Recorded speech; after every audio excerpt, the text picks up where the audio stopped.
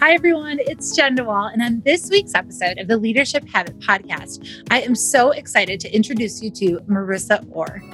Marissa Orr is a former Google and Facebook executive, best-selling author, and leadership speaker. Spending 15 years working at today's top tech giants, she's conducted talks to thousands of people in the US, Europe, and Asia Pacific at companies and universities such as Google, Twitter, Pace University, New School, American Express, and more. We are going to talk about Marissa's book, Lean Out. Hi, everyone. It's Jen DeWall. And on this week's episode of The Leadership Habit, I am so excited to be talking to former Google and Facebook exec, leadership thought leader, author, podcast host, Marissa Orr. Marissa, thank you so much for joining us on the podcast today. Thank you so much for having me. I'm excited to chat.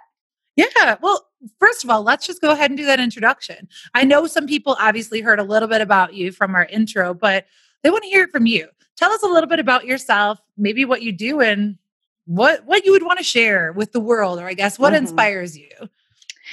Well, I was born on a warm summer day. No. So I worked in the corporate world for 15 years, and people are sometimes surprised to hear me refer to Google and Facebook as corporate because they do kind of have this very progressive, like new wave image of companies, but they were very corporate, especially Google toward the end. So I worked there for about 15 years. And then in 2017, after leaving Facebook under extremely strange circumstances, which I detail in the book, I decided to start a whole new career and devote all of my time to pursuing my dream of helping women and speaking and writing full time. So I now do that. I live in New Jersey with my 3 children. I'm a single mom.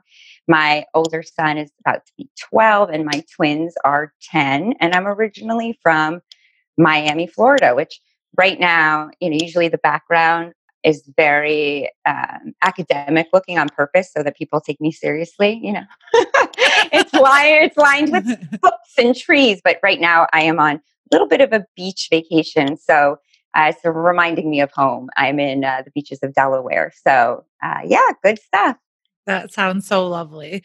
For those that may not know, you wrote the book, Lean Out. I have really loved the book. It's something that I feel like really spoke very much to me and some of my philosophies. But what inspired you to write that book?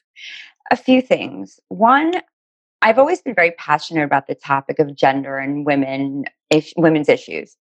And so back in 2013 or 2014, around the time Lean In came out by Sheryl Sandberg, it really ushered in a spate of programs, workshops, and leadership initiatives at Google that were really aimed at helping their female employees succeed. So one thing that book really deserves credit for is bringing this conversation really to the forefront of so many companies and having so many resources devoted to women in its wake. So that happened at Google. And I, of course, attended everything because I was super interested and passionate about this topic. But after a while, I became really kind of disenchanted, I guess is the word, because the conversations never resonated with me. I couldn't identify with the female leaders they chose to talk to us on stage. I just didn't connect with them. I felt like the challenges of being a working mom, there wasn't a lot of honesty in the conversation, and the advice wasn't really practical. And I just felt like we were getting something wrong. And so I started to write my own perspective on the topic to deliver as a presentation. It eventually grew and it served as the basis of Lean Out. But I wrote this book to make women like me feel heard and understood, because I never heard anyone talk about my specific challenges or my journey. And I felt like something was maybe wrong with me. And after a while, I realized there was nothing wrong with me, but there are no voices like me talking about the things that I care about or that are concerning for me. So I wrote this to make other women feel heard and understood, and by giving those stories and challenges a voice.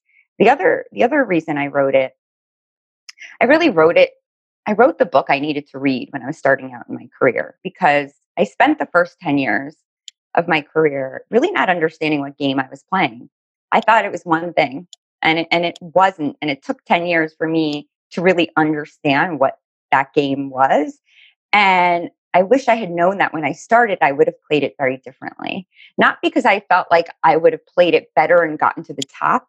I would have taken it for what it was and not have invested so much of my self-worth into my work, knowing that, it's just, I always felt like around a square peg in a round hole. And so I didn't know why. And I think this book really is sort of like my mea culpa and understanding the world that I was operating in. And like I said, it was the book I needed to read starting out.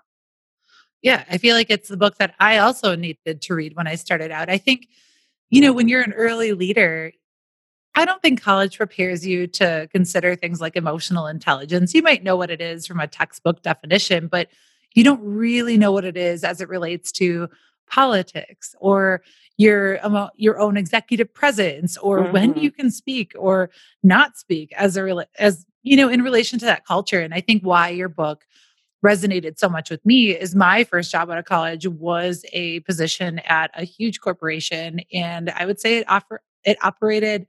I mean, it was a huge company, like the corporate culture, but if you went against the grain, if you didn't fit their mold, then Yeah. you were kind of deemed an outcast. And it felt like the worst feeling, especially for being such an ambitious person and wanting to do these things. But I felt like, I mean, if I give you an example from mine, and I know our listeners have heard this before, but I got feedback that I needed to be more of a yes man. And that's, that That's just actually always. surprising they were so honest with you about that, because a lot of times, no, I'm serious, because a lot of times people get dinged for that, but it's not said as honestly as that, because, you've got to fall in line. That's the structure of the Oh my organization. gosh. But we know today there just aren't enough voices, I think. And I think we're seeing more voices come in and talk about this different perspective, this different way to really create an inclusive culture. But I still think we kind of just tend to go with the flow, like, oh, this is Hmm. what it's supposed to look like. So I'm just going to follow these rules instead of Yeah. saying, should we look at changing the rules? Hmm. So we're going to be talking about a few different chapters from your book, Lean Out. And you hit the first one, and this is what we're going into. We're talking about chapter 3 in the confidence gap, which you even touched on it briefly, how we attach our self-worth based on the title that we have, the organization and the prestige of that organization that we work for. But let's talk a little bit about the confidence gap, because this is something that even on our show, The Leadership Habit, we don't necessarily always bring it back to self-worth, even though it's incredibly essential to how you're going to lead your organization, your Hmm. team, and yourself. Yeah. So the chapter that you're talking about really debunks the myth that men get ahead at work because they have more confidence than women. And I feel like the conversation is changing, because I feel like saying that today is actually a little more provocative than it used to be, even years. It was kind of accepted, following Lean In, and the conventional wisdom of the day.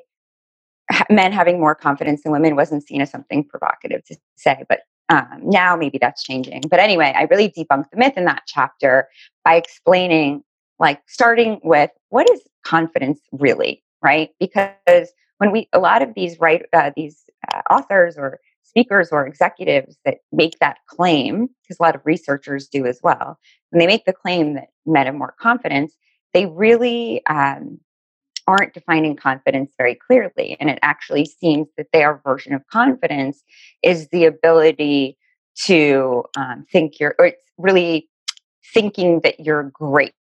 When you think for example, so they refer to research that showed that men and women were given a test on scientific reasoning. And before the test, they were each asked, how many do you think you're going to get right? And the women, let's say, I don't remember the exact numbers, but you'll get the gist of what I'm trying to say.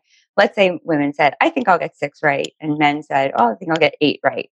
And it turned out that they, on average, all got 7 right or something like that. And they use that as evidence to say that women are less confident, that we should be more confident in ourselves. But actually, that's not what confidence is at all. First of all, they use research that focuses on these really specific themes like scientific reasoning, right? Well, I mean, I don't know. Maybe I would put myself worse on scientific research, change the topic, and more quote unquote confidence. But that's a whole other issue. The real Wait, issue can is you the say that? Hold on. We lost you for a little bit there. Oh, sorry. No, and no worries. And do you have a pen in your hand? Oh, do I keep clicking it? I like noticed that. I was like, I I am think she such a might be about fit. Thank that. you. Thank you for calling that out. I'm such a fidgeter. I No, just put it down and I clasped my hands tightly in my lap. no. It is the hardest thing, I think, I mean, knowing that you have them. I have a little mic like this, and sometimes I grab it, but that will Yeah, create I bad know. stuff. So You I always have to just never yeah, know. I'm just going to make a note of Thank you. this. And I'm not in my office, so that's a whole other. Okay, so I will back up a tiny bit. But the point really I was making is that the definition of confidence is really having a realistic assessment of yourself. Doesn't mean it should be overly inflated, and doesn't mean it should be um, lower than what you actually are. It's an honest relationship to reality and an honest relationship with your strengths and weaknesses. In other words, it's a lot about self awareness. And when we're aware of what we're good at and what we're bad at, and we can own our strengths and own our weaknesses without having this insecurity to try and, make up for them. That's really rock hard, solid confidence. And when we say men have more, what we're really mistaking is the arrogance and bravado for confidence. So that is not something I think that we should be holding up as a value in society. Overconfidence, and it's confusing because overconfidence and confidence are not exact. The wording is really confusing, but overconfidence is this tendency to be blind to reality and think that you're amazing and the best. And when you have that sort of attitude, you're the person that's always talking in meetings. You have to talk over everybody else. It's bluster, it's bravado, and it actually stems from insecurity. In the same way that somebody who's overly timid and doesn't own all the great things about them and always trying to cut themselves down to make others look, that's also a result of insecurity. So bravado and sort of this inferiority, they both stem from insecurity. They just manifest in these different behaviors. True confidence is really owning who you are. And that's really the definition. And as far as I know, I did so much research. There are no studies, there is no research that using that definition shows that men are in any way more confident than women. The problem is in the corporate world, we reward bravado, we reward arrogance, we reward these behaviors and then call them confidence when that's not at all what they are.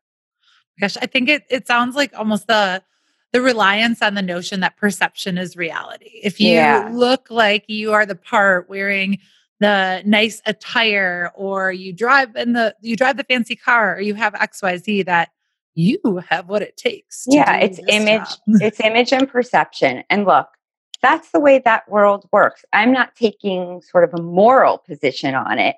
What I'm saying is, let's just all be honest about what that world requires of people in order to advance instead of pretending that, it's a meritocracy where the best employees, the highest performers are the ones that, get promoted, and that this world works in any sort of rational way, or that what should happen does happen. It doesn't. And again, I'm very passionate about this. So I can go on forever. So I'm not Yeah. taking, I just want to make the point. I'm not saying, oh, from a moral standpoint, it's wrong that, bravado is rewarded. I'm just pointing out that we're not honest about that. Yeah. And that we need to also look at ourselves instead of maybe comparing ourselves to that bravado and using that as an aspirational goal, that Exactly. we're looking at ourselves to Yeah. say, what value can I bring to this? Right. And my problem was always that we take these traits like, bluster, and hold it up as a benchmark and say, well, when you act like this, you get promoted.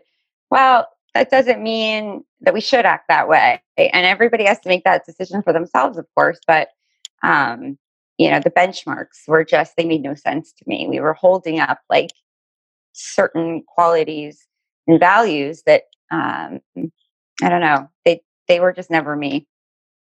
Yeah. Well, and I think that it's actually not a lot of people. I think we never felt like we could actually share that, though, because if I speak from my own experience, it was always kind of, I think the comfort that I got in terms of being a young person in the corporate culture is that using that did help me determine my roadmap. It helped me determine my career trajectory. It was, that was the aspirational goal. But the thing is, it was also, there's so much into that it's not really attainable because so much of it is rooted in that perception versus it's not, whether or not you're adding value. It's kind of the pomp and circumstance of it. Yeah. And if that appeals to someone, like, more power to you, I just was thinking that the game was something it wasn't. And had I known that that's what gets rewarded and that's what makes you a manager, maybe I would have played the game differently. So, yeah. But we have to note for like our leaders here, it's got to start with you seeing your value, you understanding how or what you bring to the table, and also the areas that you can ask for support. We're so, I think in that same type of culture, you then feel like you have to do it all and you can't do that either. That just further like creates a gap in your own confidence. Exactly. So in chapter 7, you're talking about in Lean Out, you're talking about the power reward, and it kind of based on the notion that we want to get promoted or we have these aspirational goals because we're seeking positions of power. And tell me more about that. Like what inspired you to say that and kind of debunk that notion that that's what everyone wants? Yeah. So I start that chapter with the story about a personality test that I did at an offsite at Google. And we all were given like one of 4 colors to represent one of the 4 major personality types. And I was a green, which meant that I have a strong drive for harmony. I have a strong drive to help people. I strive for harmony and I prioritize my relationships. And the opposite of green, by the way, because it was like a very hippie one, they called it like earth green. And then opposite was red, which they called fiery red. Reds are competitive, they strive for power and control, and they prioritize results over greens like me who prioritize relationships. And then when they asked us to get in groups by color, this question I just blurted out loud, which really ended up being a tremendous insight for me on this journey to understand what's going on at work. I asked, what are the colors of our senior executive team? And the HR person running the exercise, like, she didn't want to answer it, but then everyone's so curious. And it turned out 9 out of 10 were obviously, what do you think? Red or green? I mean, I'm a green, so absolutely not a green. Yeah, they were red. So 9 out of 10 were red. And then like the 10th was like yellow or something or whatever. And it was a tremendous insight for me at the time around motivation because, what is the reward at work? Well, every raise that you get incrementally becomes less satisfying because it's a smaller percentage of your base. So a 25K raise when you're making 50K a year is life changing, right? But if you're making 250K, it's hardly like the thing that's pushing you to work harder and harder. And so many people in the corporate world are very comfortable. They don't need more money. So like what motivates people to want to get to the top, keep climbing, pushing you every day to work hard? Well, what comes with the promotion? Money and power, more power over more people in the form of being a manager, right? Now, if you're a green like me, having formal authority over people like that is not only unsatisfying, it can be uncomfortable because authority and relationships are in tension with each other and everybody's more motivated by one or the other. So the example I always use is, let's say you're on a team with 2 of your best friends and you've been on this team together for years, and then suddenly you're promoted to be their manager. And let's say you like flex that position of authority, you're like, I'm the boss lady now, blah, blah, blah. What happens to your relationships? They suffer, right? Right. But what happens if you act like nothing's changed? You're still their best buddy. You're talking crap about your coworkers with them. Not that I would ever do that, but I'm just, saying. Well, what happens in that case? Your authority is undermined. And that's what I mean by relationships and authority are in tension with each other. And everyone's more motivated by one than the other. Now, the issue I'd been confronting in my career at Google at the time was I was an individual contributor by choice. And in order to get promoted to the next level, I had to start managing people. And I just didn't want to be a manager. I really didn't, but I didn't want to be honest about that with my manager because I knew it would be seen as like Marissa lacks ambition or, I wouldn't be taken as seriously. Right. But through the lens of color, suddenly I totally understood this in a brand new way, which was I'm just simply not motivated by positions of authority. I'm more motivated by creating connections, relationships. Like I always wanted to be a coach or a mentor, but never an official manager. So I was pretty naive. I brought this new insight to my manager thinking, oh, she'll totally like understand that this is an issue with Google, not me. Like they should, everybody likes different things. This is something we learn in kindergarten and we teach our kids. So naturally, she'll understand that, and not, that management will be more of a punishment than a reward, and I'll get exempted from this policy. That was my thought. And she was great about it, but she said that despite having heard all these arguments before, our VP was like adamant about the fact that you needed to manage people to grow your career. Now, when that happened, I was really dumbfounded. I was like, why wouldn't they want to keep their best performers and keep them happy and motivated by giving them something they actually want instead of something they don't want? But with time and experience, I really started to understand and learn what no business book ever told me. And that is what I saw as a simple difference in personality, other people saw as weakness.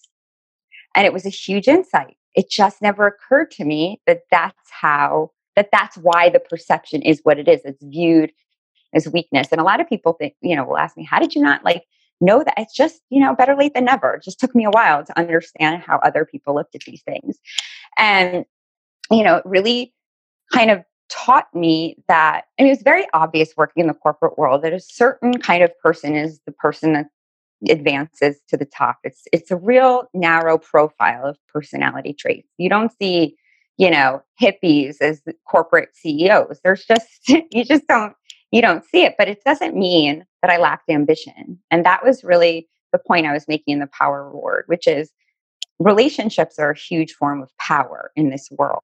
I go into this whole thing about bonobos, which are female dominated societies and they're primates, and their currency is relationships. Whereas like apes, which are chimpanzees, which are male dominated, their currency is brute strength. So my point is both are a form of power. And if you're more motivated by relationships, it doesn't mean that you can have any less of an impact in this world. It just manifests differently. And I think a lot of women, this framework helped a lot of women understand themselves better. And at least that's what the messages I get. So that hopefully that was a long-winded explanation, but it's worth giving the details to really fully understand what I'm talking about. Yeah, no, I think that this is such an important thing. That's a topic that's not talked about very often because it is so accepted to say your natural career trajectory should include leading a team. And then you have organizations that say this is the expectation for that. But in the era today, where I think many companies are really facing that talent scarcity, where they can't get the right people, why risk losing them, to what you said? Like, why risk losing them by forcing something that's not in alignment with their values or their personality or their aspirations? And they can still have that. But I think you're bringing up a really strong conversation that actually needs to happen in many organizations, because they're in some way, by having that expectation that people need to do that, they're then not respecting the art of leadership. That actually is a really difficult skill set, that not everyone is very communicative or empathetic or meant to be a great leader. But they could be a lovely individual contributor. Yeah. Well, there's a difference between leader and manager too. And I think we've conflated those terms to the point where, we use them synonymously, but they're not. The winners of the corporate game are the ones who play that game best. Doesn't mean that they're leaders in the way that we think of like a Martin Luther King as a leader, right? He didn't have anyone. He wasn't a leader because everybody followed him because they worked for him, right? They chose to follow him because he painted a vision that they felt passionate about following. And that is hardly the job of a manager these days. So I think that it's important to make that distinction. There's millions of managers, but few of them are true leaders. Right. And we need to acknowledge that and start making that, really owning that differentiation and training people appropriately with respect to that differentiation. Yeah. Hi, everyone. It's Jen DeWall, and I just wanted to drop in with a quick note. Do your managers know how to build an effective team? Can they create an environment where teamwork is encouraged while setting appropriate benchmarks and delivering projects on time? Are they able to align expectations so their team works effectively toward common goals?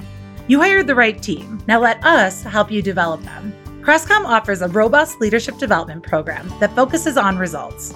Each month, participants learn and apply key leadership skills and tools that will unite teams and drive organizational growth. We are serious about accountability. After each class, we help participants apply those leadership skills in group coaching sessions. Are you ready to take your leadership development to the next level? Contact us at crestcom.com so we can help you develop your leaders. And now, back to our podcast. Let's go into chapter 8. It's the system. Stupid. Tell us what, I love that name. I again love your book because it's just so, the language that you use and how you describe these concepts really are, I know we talked about this, that I feel like you could be my best friend. I do align with the corporate rebel or wanting to see things different and wanting to kind of push the status quo. So let's talk about it's the system, stupid. And then you can respond to whether or not we'll be best friends after this. The best friend necklace is in the mail. It's on its way. I try to maintain a lot of irreverence and not take myself too seriously with this book. So I do tell a lot of stories that they're just real and people relate to them. And I think that's why it was easier to get a bit of a more provocative message across because it's just eminently relatable. So it's the system, stupid. So that was my explanation for that chapter title. So at the end of the day, the real difference, well, there's so many differences, but one core difference between lean in, lean out in that perspective is lean in really blames stereotypes and culture for the lack of women at the top of corporate America. And it sort of is built on this premise that women are oppressed by culture and stereotypes. And if, we weren't, we would be at the top as well. Whereas lean out, the perspective is really that this is not a women problem. It's not a female problem. It's a systems problem. Like women are not broken. The system is broken. And what I mean by that is so I'll give you an example. Research shows that women prefer and perform better in collaborative work environments, whereas men prefer and perform better in zero-sum competitive work environments. And work is a zero-sum game by its nature, is that triangle is the corporate hierarchy. You win a promotion, I lose a promotion. At Google and Facebook, we were ranked relative to each other. You have to be either better or worse than your coworker. You can't be equally great or equally terrible. And so really a lot of it was just this cutthroat competition. And the reason we use this structure is not because it's inherently better than anything else. It was designed a few hundred years ago by men in the industrial age. And if you're Rockefeller or whoever, the history piece is the details aren't as familiar to me. But if you're a titan of that era and you're trying to design an organization, it was the really first time in this country we had to organize hundreds and hundreds of workers around these like business goals and production. Naturally, if you're a dude that loves competition, you're going to set it up as a competition, thinking that that's the way to get the best performers to rise to the top. But it's been a few hundred years. And since then, the entire fabric of our economy is transformed. We're not a production economy anymore. The composition of the workforce is completely different. It's half women at the entry level. And yet these systems are the only things that have remained exactly the same. Not one thing has changed, even though everything around it has. And so what makes more sense, like rewiring women's personalities to conform to this outdated system or rewiring the system to better meet their needs? So that's really what I mean by, it's the system stupid. But I follow and I go into a whole chapter on all the changes that would be necessary at work to make it, a more level playing field for everybody. But I think at the end of the day, all we really want is a feeling of sort of control over our careers and happiness and our satisfaction. And I don't think you need to wait for huge power structures to change in order to do that. You can either change the rules of the game or you can change how you play it. And changing how you play it is all about defining success on your own terms, like being honest with who you are, what you want, and owning it. And, that's eventually how I came to terms with that environment, which is, yeah, getting a management feel good in the moment because that's what my peers are doing and that's what I'm supposed to want. But if I'm going to be unhappy, um, so in the book, I suggest orienting around well-being instead of winning.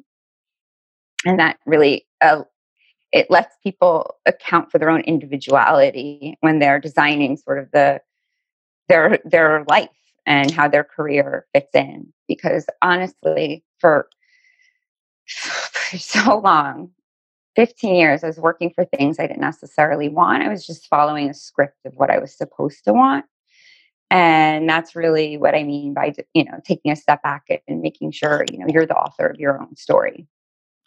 Yeah, I think it's easy. And again, I think a lot of this I felt trapped to earlier in my career, but still even right now, because comparison is real. You look at what your peers are doing, or maybe that person that you're kind of competing with because you want to Mhm. get that next role.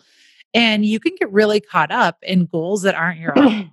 Goals like that become shoulds. I know early on in my career, I had, after my first few promotions, the next one, I didn't necessarily want to do it all, but I felt like, well, that's the only way that you're going to get ahead. That's the Mhm. skill or role that you need to have, even though Mhm.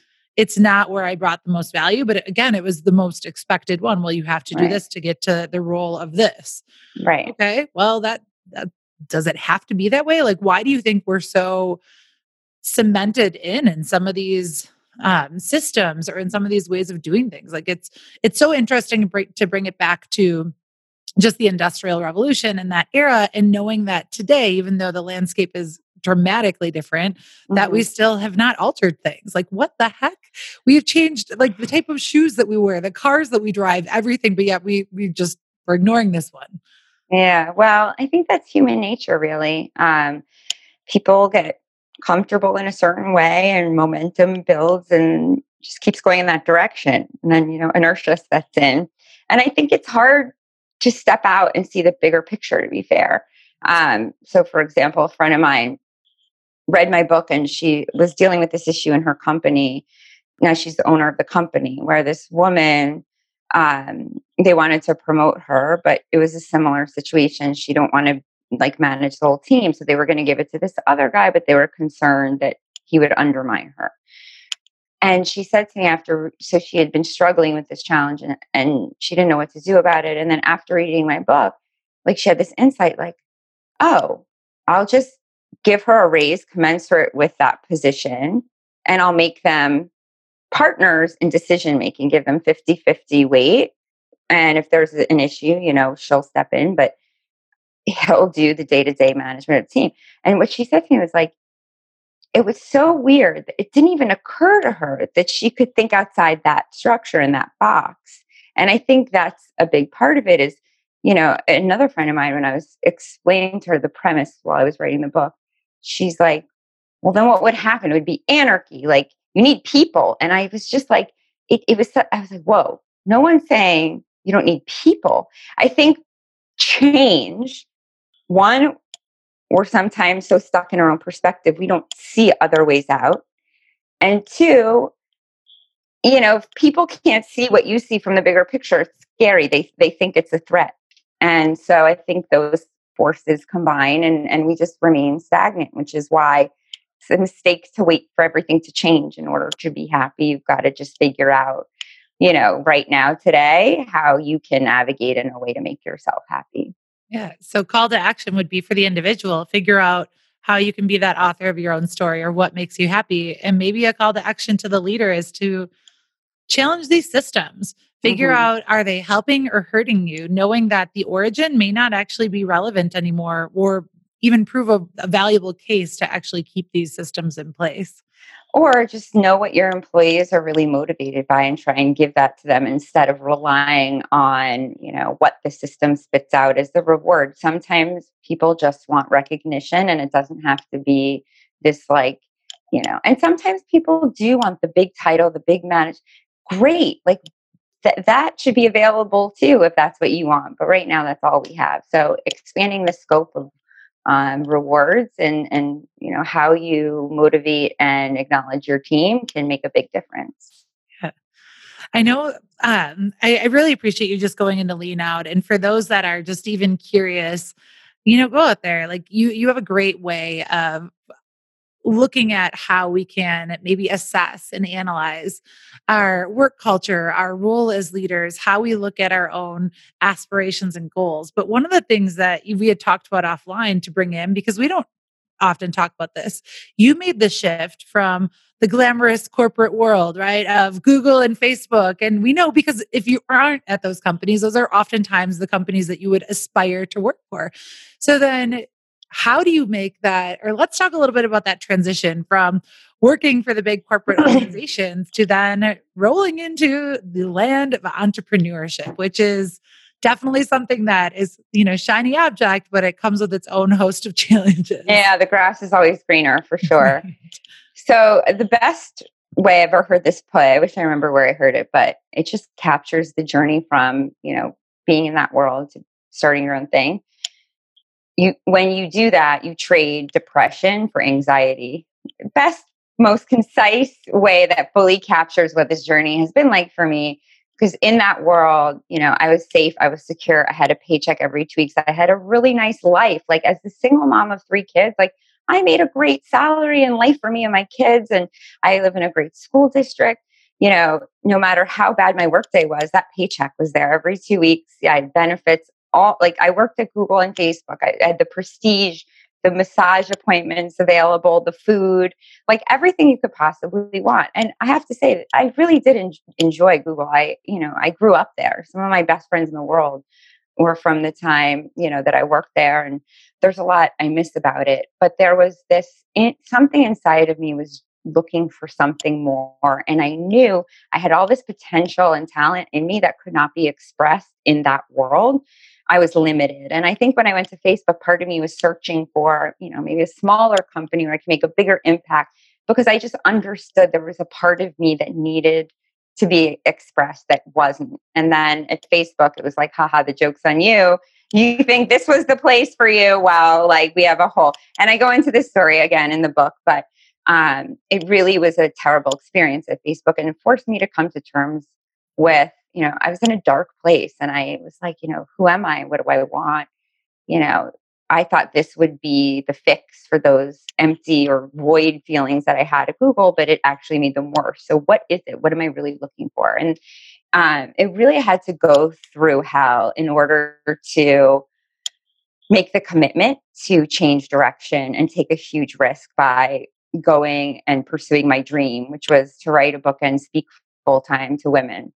And this summer, I was still working at Facebook in 2017 is when I really decided I made that commitment. And I wrote the book proposal that summer while I was still working at Facebook, wake up like godly hours in the morning to work on it. And when I left Facebook, I had already almost finished the book proposal. So I had proven to myself that I was taking this seriously.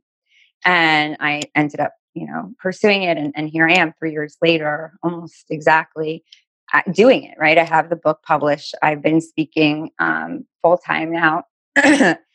And it's extremely rewarding. It's also extremely, extremely difficult it's very risky. I'm not a financial risk taker. And I really put my life savings on the line to say, okay, I have like a year and a half to make a buck. Like that's the runway I had. I'm very fortunate to have had that, but you really it's not easy to just completely blow your life savings when you have 3 kids. And so it was a big risk and it comes with tremendous anxiety, a total uncertainty. You kind of question yourself all the time. Am I crazy? And I feel like I'm really on the other end of that sort of period, I was going to call it the Dark Knight, but that's a movie. I mean, like the term's not coming to me, like Dark Night of the Soul, maybe that's what it was. But it's not easy. It's been really tough. I wouldn't trade it for the world because I learned, talk about confidence. When you do something like this and you survive and you get through it, that's confidence because you start to trust yourself more. So that's something no one can ever take away from me is, this thing that I pulled off by myself on my own. Of course, I had help from people like, that supported me, not financially, unfortunately, but like, in general, my friends or whatever. But when you do something like that, that confidence just is joy and it can't be taken away by anyone. So it's worth it. And I still feel like I'm in the beginning of the journey. I'm at the summit. Well, I'm getting all my terms confused. Like the bottom of the mountain. What do you call it? I don't know. The base. The base, the summit, whatever. I'm still at base camp. I know that's a good term that I can use. So I have a lot more to climb. But it's definitely, there are days I miss so much about Google. And I know there were days at Google, I would be sitting in meetings, like really feeling like I was wasting my life. And so there's a trade off. And as long as you're willing to accept that trade off, I always tell women that ask me, like they're thinking of doing that, kind of transition from corporate to entrepreneur. My advice is always to first work on what you want to work on before you leave that world. Like give yourself some space to try things. Just jumping ship is tough. And doesn't mean you shouldn't do it. But I think sometimes we think of it as an all or nothing, and it doesn't have to be. Yeah, I love that, the grass is always greener, but really thinking that you can try to do whatever you want now, today. You don't have to just quit your job. And I mean, but that also doesn't mean to stay at your job. You opened up talking about a lot of the reasons that people choose to stay in an organization because the benefits package, because of the salary, because of all of that security. Of course, that makes sense. But how long are you willing to put off being happy? Because I've had a job where I've gotten great pay, but you know what? The I guess the consequence or that I've had with that great pay comes down in terms of low confidence, not feeling good enough, not feeling like I'm valued or that I'm contributing, or allowing myself to kind of see myself through the lens of that culture, whether that culture is even worthy of applying that. And I think, how do you even get the courage to jump?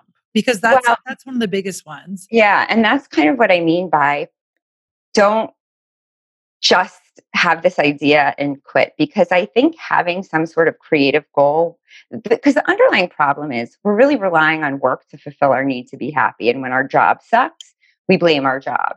But the truth is, there are ways that you can take initiative of fulfilling your own needs that don't rely on work, because then you're giving work too much power over your life. And it's hard. Look, I've been there. Work's made me miserable more times than I can count. But what I learned at Facebook was having that creative project, that book proposal, where I worked on it every morning. And look, I know it's tough to find the time. I mean, again, I'm a single mom of 3 kids. I had an hour and a half commute each way. I was waking up at 4:30 in the morning, and it was tough. But at the same time, having that thing I was creating increase my well-being and sense of security in ways I never would have expected, because I go into work and the slights and the undermining, all the terrible things that were happening suddenly didn't affect me anymore. Like I was like Teflon, because I had this thing that I was making, and it was like I was taking control back. I was going to be the author of my own story. This wasn't going to be how it ends for me. That's a tremendous sense of power. It doesn't have to be a book proposal. It could be any sort of project or goal that gives you a sense of control and ownership over your life. And I think if you're thinking of leaving that world to start your own thing, the look, what do I know? But my advice, because it's based on my own experience, I always feel like it's a caveat, because it's not, you got to take everyone's advice with a grain of salt, including mine. But working on that while you still have the safety security of a job, one, it gave, at least for me, it made me take this pipe dream seriously. Because if I would have just left and then started writing the book, it would have been too anxious, and I don't think I would have trusted myself. But showing myself that I was serious about it not only just improved my day-to-day well-being at work, but it gave me the confidence to then make the jump. So that's my advice, is to really don't think of it as an all or nothing right away, but to kind of dabble and create these projects in the direction that you want to go. And then once you get some momentum or you feel better or more confident, then you can leave. It also helped me because I saved that money that I was sort of riding out Facebook as long as possible to, use this money then to then start this other project. So there's, I think, a lot of benefits to both, to trying to do both at the same time, at least for a short term. I think that's a great closing perspective, call to action, inspiration, if you will, to, take the reins, to just try and let go, maybe not jumping off the cliff, but like just slowly going and dipping your toe in. Mm-hmm. We close every single podcast with one final question, and I need to hear it from you. Marissa, what is your leadership habit for success? Oh gosh. Can you, I'm thinking of my habits in general. I mean, I meditate every morning. Does that count? Yeah, absolutely. How long do you meditate for? Or I guess what benefits have you seen from meditation? Well, going through my experience at Facebook turned me into a straight up Buddhist because I needed some way to manage my emotions. And I felt so out of control. I kind of was turning to different things I could do to get a hold of myself and be in control of my own emotions. And so meditation sort of kept coming up. So at first I said, I was still working at Facebook and I promised myself I would just 5 minutes a day, no matter where I can get it. And that was my first small goal. And there were times I would have to go into a bathroom stall and lock the door and do it for 5 minutes because I knew if I didn't do it then, I wouldn't have time the rest of the day. So once I was doing that, then all of a sudden, it became more of then when I started writing the book proposal, I made it more of my morning routine. So it started with 5 minutes a day. Now I try and do 20 minutes a day, which usually ends up being 15. And I also try and practice it in the car and lying for the grocery store. So it's kind of I pepper it in through the day, but I have pretty much a 15-minute dedicated time every morning. I love that. Hey, again, carving out time for yourself, figuring out what you need. I feel like even that habit brings our whole podcast to a close. Just starting with us. How do we want to show up? What type of changes do we want to make? What type of leader do we want to be? But starting with meditation and kind of getting an awareness around how we're showing up in the world. Marissa, thank you so much for just coming on the Leadership Habit podcast. I am so happy that I got to interview you. So happy that I got to read your book. I'll look for the best friend necklace in the mail. And hey, one more thing I wanted to just let viewers know that I started my own podcast. It's called Nice Girls Don't Watch The Bachelor, which again is meant to be kind of lighthearted and irreverent in the title. I'm actually a huge fan of the show. But it's on Apple Podcasts, Spotify, wherever podcasts are. So if people want to check that out, that'd be great. Well, thank you so much for having me. Yes, thank you. Thank you so much for listening to today's episode of the Leadership Habit podcast. Now, if you want to connect with Marissa Orr, you can go to marissaorr.com or follow her on Instagram. Connect with her on LinkedIn. Follow her on Twitter. Bonus, if you want to get more, she actually is a host of her very own podcast called Nice Girls Don't Watch The Bachelor, which you can find on your favorite podcast streaming services. Thank you so much for listening. If you enjoyed today's episode, go ahead and purchase Lean Out. Her book was an excellent read. I found a lot of value in it. You can find it on Amazon or wherever your books are sold, but purchase Lean Out by Marissa Orr. And also, if you enjoyed this, share it with your friends. Be sure to write us a review on your favorite podcast streaming service. Thank you so much for listening. Until next time.